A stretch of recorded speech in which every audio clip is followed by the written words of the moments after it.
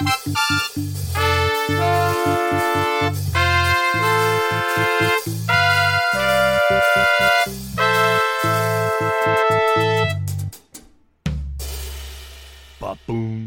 Scooby-Dooby-Doo, la la la la la, Scooby-Dooby-Doo. Happy Thursday. It's the 25th of February. I'm Todd Brinker. This is Back from the Brink. Aaron is taking the morning off, so you'll listen to me or you won't. It's your option. It's your option. So as we left the radio show, we were applauding our federal government for coming together, and the politicians on both sides of the aisle, instead of spitting angry looks at each other and perhaps just spitting at each other, and they came together and they agreed to take a look at some strategic changes that need to be made in order to make sure that we have certain sectors that provide services and gear for that are based here in the United States. So we're not outsourcing things that are required for defense, for public health, for biological preparedness, information communication technology, energy, transportation, and food production. And there are certain, key pieces to that we have maybe outsourced over the last few decades that maybe we shouldn't have. And as COVID has raged throughout the world this past year, we've discovered that we've been paying people in China to do things for us, and paying people in Taiwan and India and places around the world, but a lot of it's gone to Asia. And in the course of doing that, we've discovered that at some point during certain situations, they don't want to sell it to us for no amount of money, because they got their own people to worry about. And if they're making a whole bunch of masks to protect people, they're going to give them to their own people before they sell them to us. And, they're looking out for their people. Their politicians are looking out for their people the way they should. That doesn't mean that we necessarily have to accept that as a fact, though. We should maybe look at, hey, there are certain things that we need to make sure that we have enough manufacturing capabilities here to continue to make sans input from other places. And part of that also is that there are, when you're dealing with like biotech and electronics, there are certain raw materials that are primarily from only certain locations in the world. And if we can't find any of those types of materials here in our country, certain types of metals or certain types of biologicals and stuff, then maybe we should look at stockpiling and freezing and keeping some of them here so that we have a buffer, a cache of these things. So if the flow of whatever it is that we need to make the computer chips or whatever are available to us, so that we can continue to manufacture them and that we have the manufacturing to do it here. I mean, it's horrifying to think that maybe, some of our defense grid is run by computers that need chips that you can only get from one factory in China, and China has shut it down. And then what do? We fly our airplanes until that chip breaks, and now our airplanes can't fly because China doesn't want to give us any more of the chips. That's not a good position to be in. And so, and obviously that's the extreme, but I mean, we all saw the news and recently went through the experience, to put it mildly, the experience of having no masks initially when the COVID hit, because all of the masks that we could use were coming from China and nobody had them here. And so we saw people wearing handkerchiefs over their face, and let me tell you, if you can hold it up to the light and see people through it, it's doing you no good at all. Might as well put a pair of nylons over your head like you're going to rob a bank or something. It's doing you no good. And I'm still, pet peeve of mine, man, if I see one more person walking around with a mask over their chin and not over their nose, I am going to come unhinged. I'm surprised that we haven't seen, more police called out for people just losing it in grocery stores, going, that idiot's not wearing the mask at all. You might as well put it on your elbow. Yeah, bozo. If you cover your face. All of your face holes need to be covered. And people go, what about my ears? Your ears aren't a hole. They're a ditch. There's a bottom. They don't go all the way through, although some of you seem stupid enough that I could probably see light through them. Wear your mask over your face. Holy moly. But we shouldn't be reliant on other countries for critical infrastructure. We are the wealthiest nation in the world. We have the highest GDP. We have, we are creators of much wealth around the world, and the idea that we, somehow can't get enough face masks because the factory that we always bought them from is now making them for their own people is not shocking. It's not surprising. It's not a revelation that anybody had to stretch to predict. So maybe there are certain sectors of manufacturing that we need to keep here. Now, how does a government do that? Well, either the government says we will make them and it'll become a government-issued thing, and they will say, we want them and we'll pay companies to make them, but we'll pay for them here, and then the government stockpiles them. Or you set up taxes and breaks for the companies who do manufacture in those critical areas to make it more advantageous for them to keep their production here at home than to outsource it. So there's a couple different ways to go about doing that, and that's two. I mean, there's many more than that. There's combinations of ways. So you can do multiple things to make sure that your supply chains are sourced locally as opposed to sourced in foreign countries.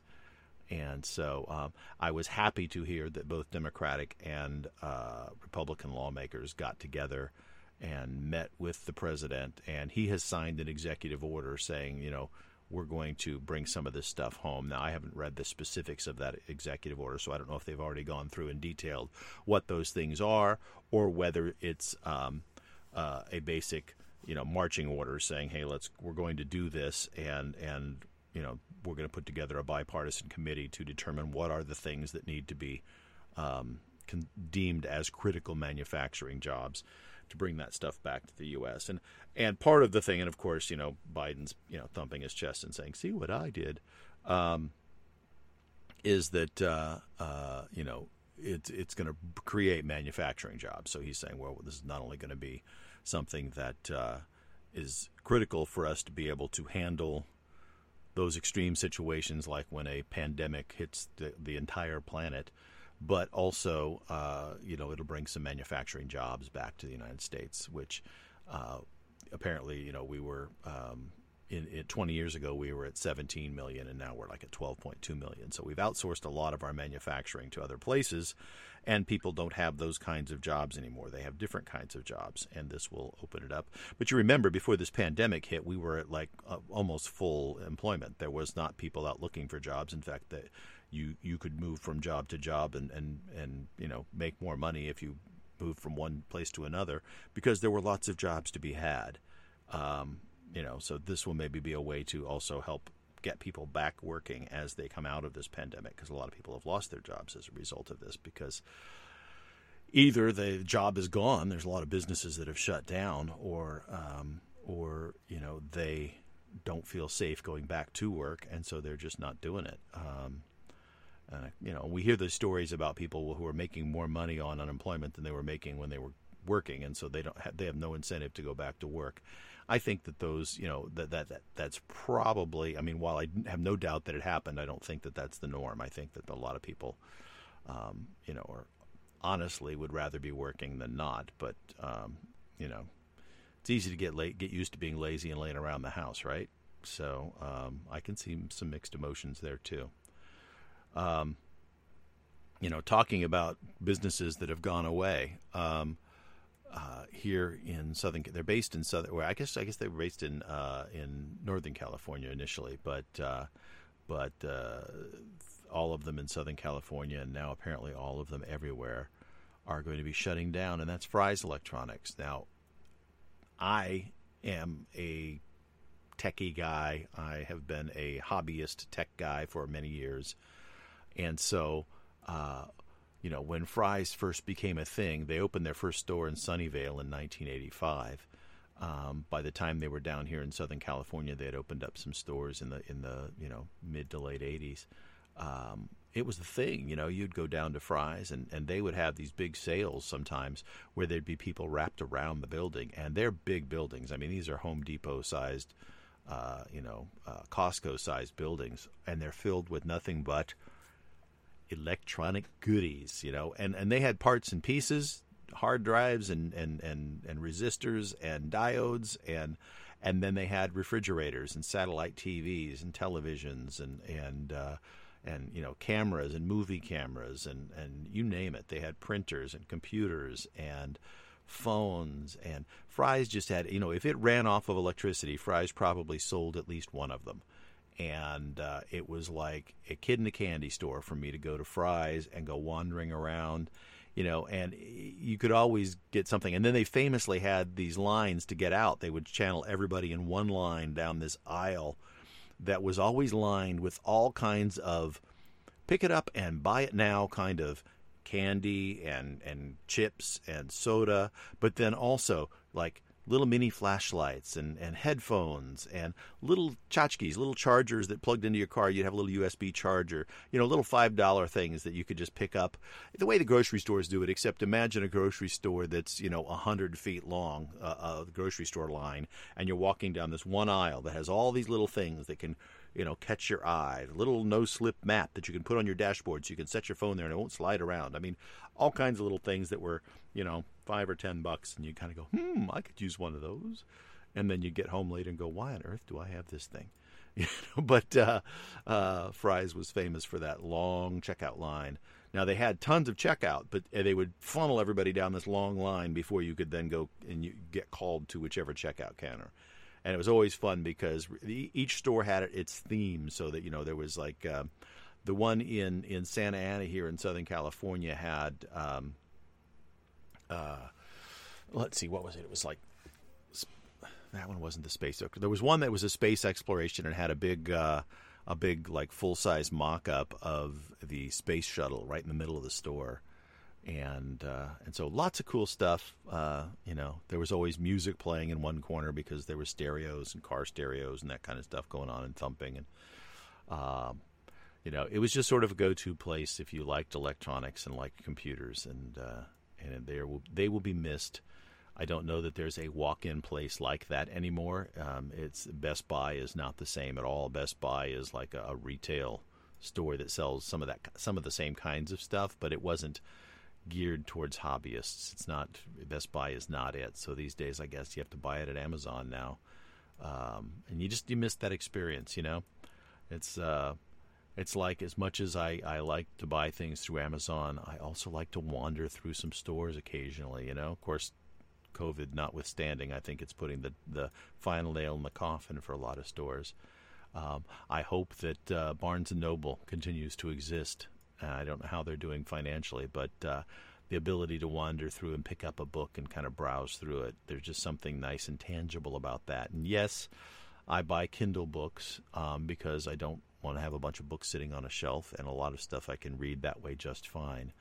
But it's hard to replace that sense, that experience of walking down an aisle. And Fry's was literally a place where you could go get your steps in for the week by marching around that store because it was huge. And at one point in time they had a whole section of albums and then later CDs and cassettes, so you could go buy music back when people bought music. And when that went away, they kept like the vinyl section, so you could still go back and look at vinyl and buy vinyl for those who wanted to do that. I know that's kind of had a resurgence in the last few years. And same thing with movies.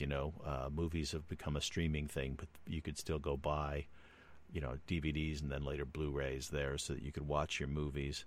And they even they still had some of the old laser discs, the big 12-inch laser discs, which never caught on with the general population, but for enthusiasts, that was the highest quality video you could get prior to like Blu-ray coming out. And so some people still had the big 12-inch video discs.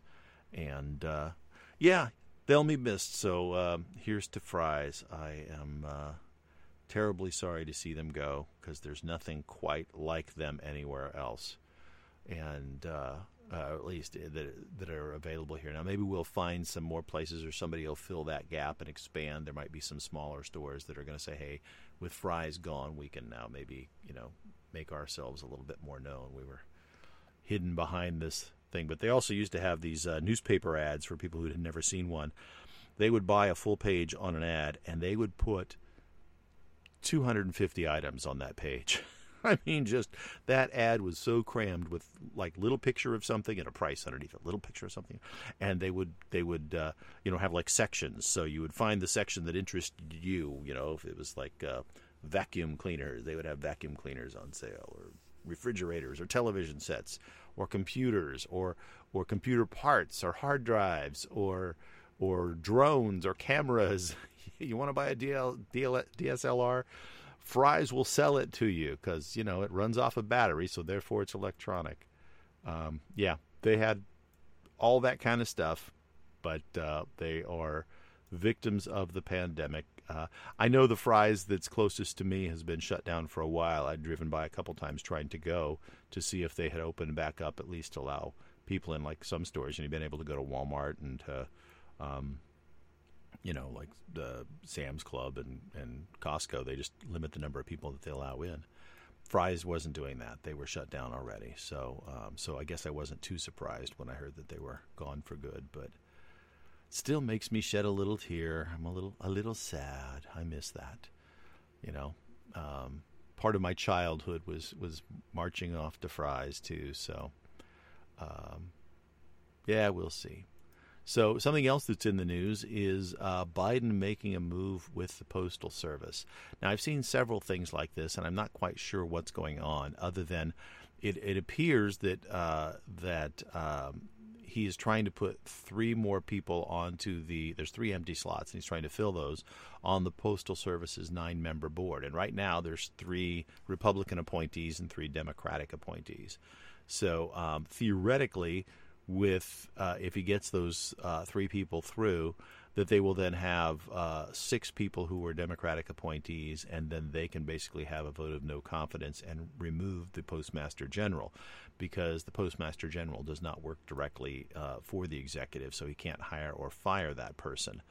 Now, this is the same Postmaster General, Louis DeJoy, who was controversial during the election in terms of what he said he could or couldn't do in terms of handling mail-in ballots. By all accounts, though, everything was pretty much handled, at least, well, I shouldn't say by all accounts. There are those who are debating whether it was handled or not, but from what I can see, it seems like everything was handled just fine, that the post office, grabbed ballots and delivered them to county registrars the way they're supposed to. But we'll see. We'll see how that all shakes out, whether or not he will still be there and whether or not he will be removed. President of the American Postal Workers Union praised the nominees, noting that if DeJoy wants to keep his job, he's going to have to function in a way that keeps the support of the board. And I mean, that's true of any Postmaster General. They serve at the behest of a board, and the board is appointed by the president. So it's sort of an indirect drive by the president. And I don't know how long people serve on the board. So that's that oversight board. If they cycle through, how often does a president get to appoint people to the Postal Service board? I don't know. So either way, we'll see. It seems to me like that's pretty much just a run-of-the-mill thing that happens when new presidents come in. They'll fill positions, and that's one of the 3 of the positions that they have to fill are on the Postal Service board. And while there's been some critique of Mr. DeJoy, whether or not he remains in his position will be determined by those board members. And you would think that you would hope that they would not make political decisions, but rather make decisions based on the job that they believe that he is doing, and that he would either keep his job or be removed from his job based on the quality of the work that he does. So, we'll see what happens and how that all plays out. To me, that's almost a non-story. It's like right on the border of like, do we care? Not so much. It's like, okay, fine. The Postmaster General actually has almost nothing to do with whether I get my mail every day. So, I suspect that they could have that position sit empty for a year, and I would still get my mail the same way I do right now, because the people who do their jobs every day, and they don't really care what the guy who sits in that chair says or does. They just pick up their mail and deliver it. There was that whole confrontational thing about shutting down some mail sorting systems as the election approached. And they conflated, I think, the shutting down and repair because some of the stuff hadn't gone through a repair cycle when it was supposed to, that kind of thing, with election fraud and potential election fraud and all kinds of horror stories that, like I said, I think all turned out to be much ado about nothing, because I think all the mail got delivered where it was supposed to be, including the mail-in ballots. So yeah. So what? We move on. Right. The House and Senate are going to be voting on the $1.9 trillion COVID relief package. They are still waiting on the parliamentarian. The parliamentarian is a position that's voted on by the party in power, and that person's job is to look at all of the rules that have been voted into the Senate since its first existence and say, according to our own rules, are we allowed to do this or that? What can we do? How can we use the rules to get what we want done? Now, what they want to do is use they being the Democratic leaders of the House and Senate, want to use a rule that allows them to take something that is normally normally requires 2/3 vote. So in the Senate, that would be 60 votes, and pass it with just a simple majority, which means that they could get a complete party line vote and be split 50-50, and then the vice president would come in and break the tie, and it would go towards the Democrats. And that's what they want to do to pass this bill.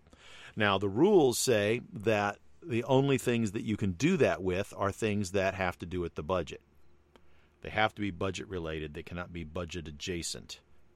So the debate is whether or not they can include in this package a 5-year phase-in of increasing minimum wage up to, from like $7.50, where it's been for ages, up to $15. So the question is that a budget-related issue, or is it budget adjacent? And some would argue that increasing the minimum wage has nothing to do with the federal budget. It has to do with individuals' budget, and it has to do with how much tax they pay on how much they make, and so it's budget adjacent. Others would say, because it has to do with how much taxes they make and how much revenue the country would get in, that it is directly a budget issue. And so the parliamentarian has a heavy weight on their shoulders right now, because they're the one who has to select and decide and announce, we believe this to be so, and why. And, of course, both sides will argue and say, no, we've decided you're wrong and we've decided you're right. In fact, they're already doing that before the parliamentarians even said a word. So, the name-calling and spitting fire at each other continues through the House and the Senate as we speak. But, we'll see how it breaks down. I think that while I don't disagree that we've had a minimum wage that sits for a long time, I have some doubt as to whether or not there should be a minimum wage.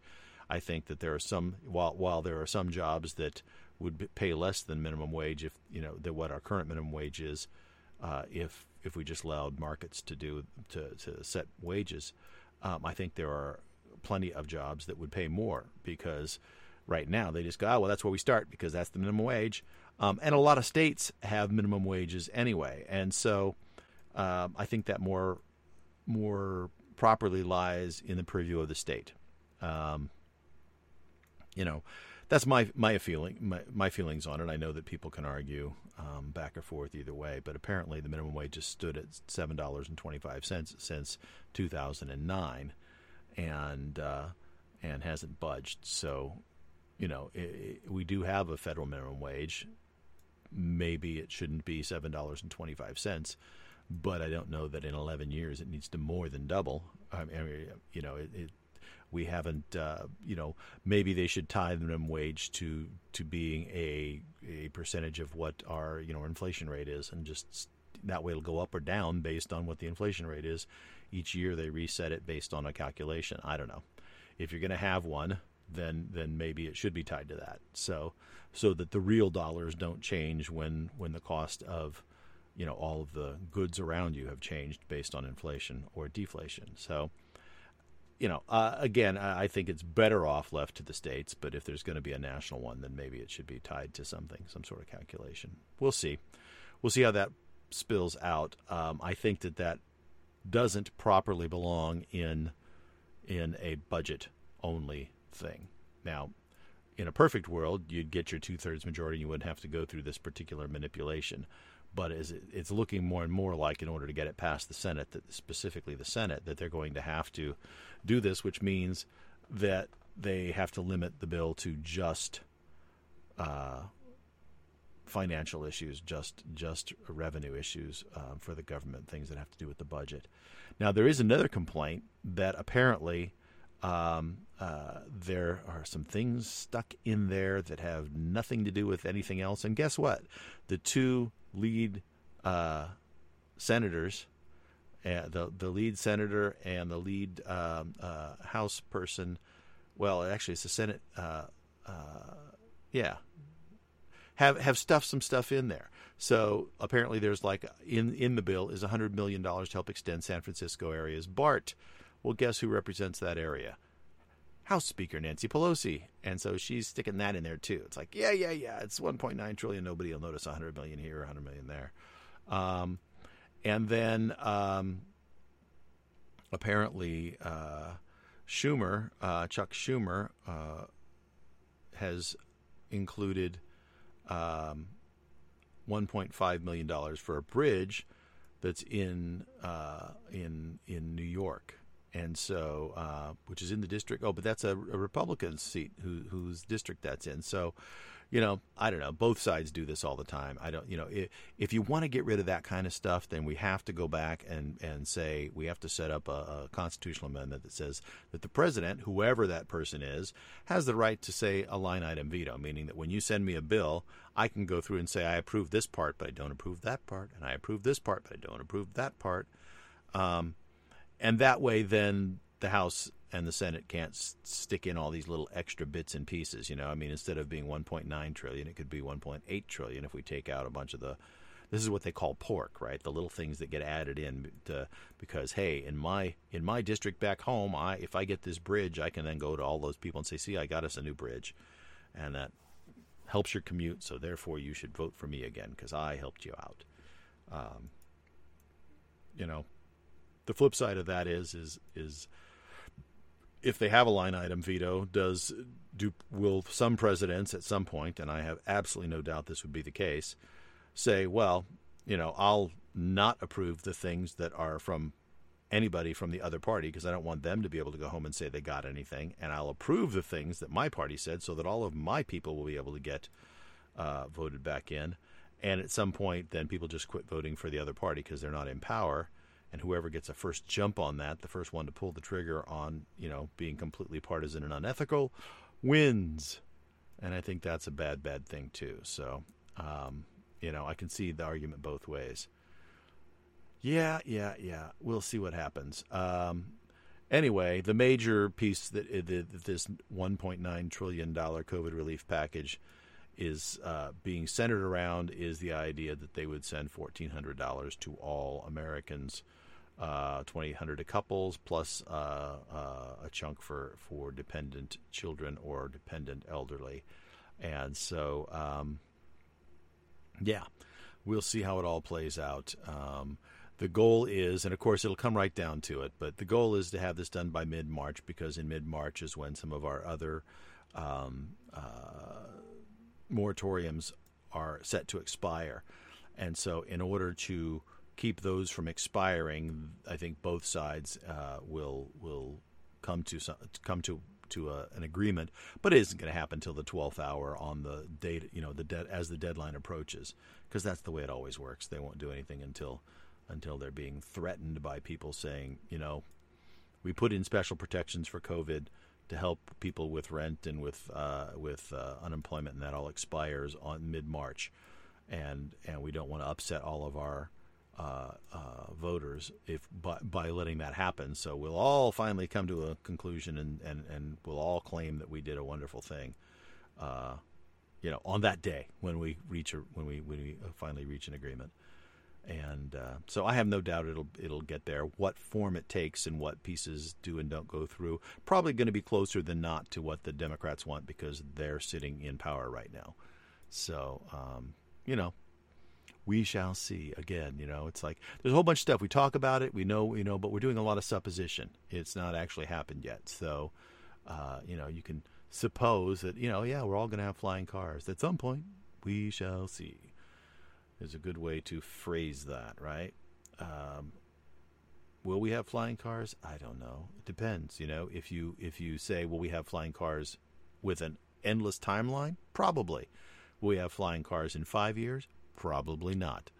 I have great doubts about us having a massive number of self-driving cars in 5 years, knowing how difficult the problem is to solve and solve safely. And it's not even solve safely. It's solve the human aspect safely, because some of these self-driving cars already make less mistakes than human beings do. Problem is they still make mistakes, and unless they're darn near perfect, then they won't be able to sell it to people, because they're going to go, well, I'm not going to get into a machine that could kill me. I have no control. Even if you could statistically show them that getting into that machine is significantly safer than them driving it themselves, which in many cases it is already, or real close to it. At the very least, it's the same. But the things that it does, the times that it fails are different than the times when you would fail. Tiger Woods recently was coming down a hill at a fairly high speed, lost control of his vehicle, flipped it over, and had to have emergency surgery. He's sitting in a hospital right now. He was driving that vehicle. Odds are a self-driving vehicle wouldn't have had that same accident.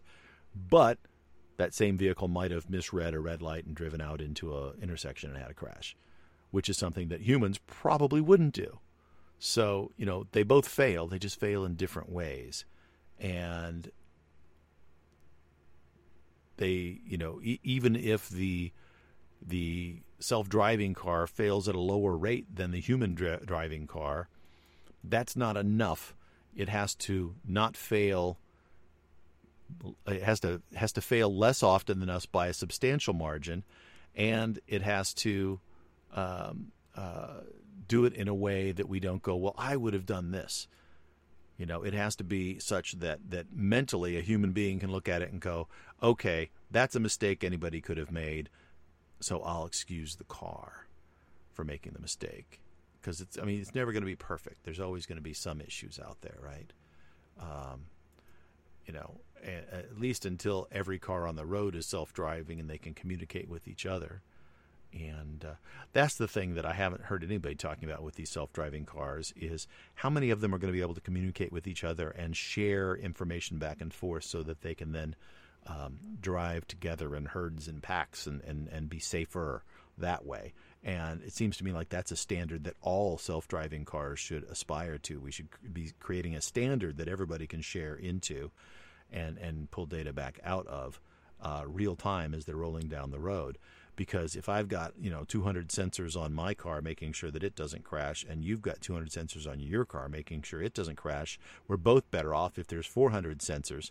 If we happen to be adjacent to each other driving around down the road, we have access to 400 sensors that will make sure that neither of us crash, and we're both better off that way. And so there should be some sort of mesh network of cars that can talk to each other and share each other's information. And if there's one, half a mile ahead that's slowing down, then the two back behind should know that and be able to prepare to slow down and or reroute based on that information. They need to talk to each other. And then there's always that, when they talk to each other, do they tell each other who's in the car? Because do you really want the car network tracking where you are all the time?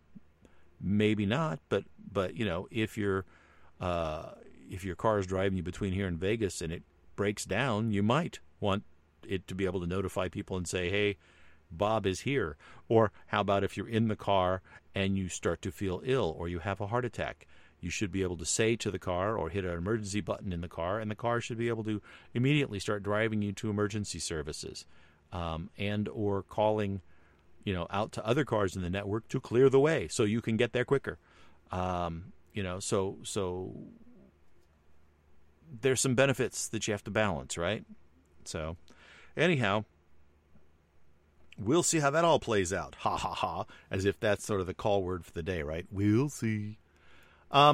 Anyhow, I think I'm going to wrap it up for the day. Aaron's not here, and I've done all kinds of suppositions about what's going on and what could happen and what should happen and what will happen. And, I think I've talked enough. I'm going to take a break. So I hope that you enjoyed my morning ramblings here. Again, it's the 25th of February. This is episode 206 of Back from the Brink. And hopefully Erin will be back with us tomorrow, as far as I know she will be. And we'll have a regular conversation tomorrow. Thanks again. Have a great day.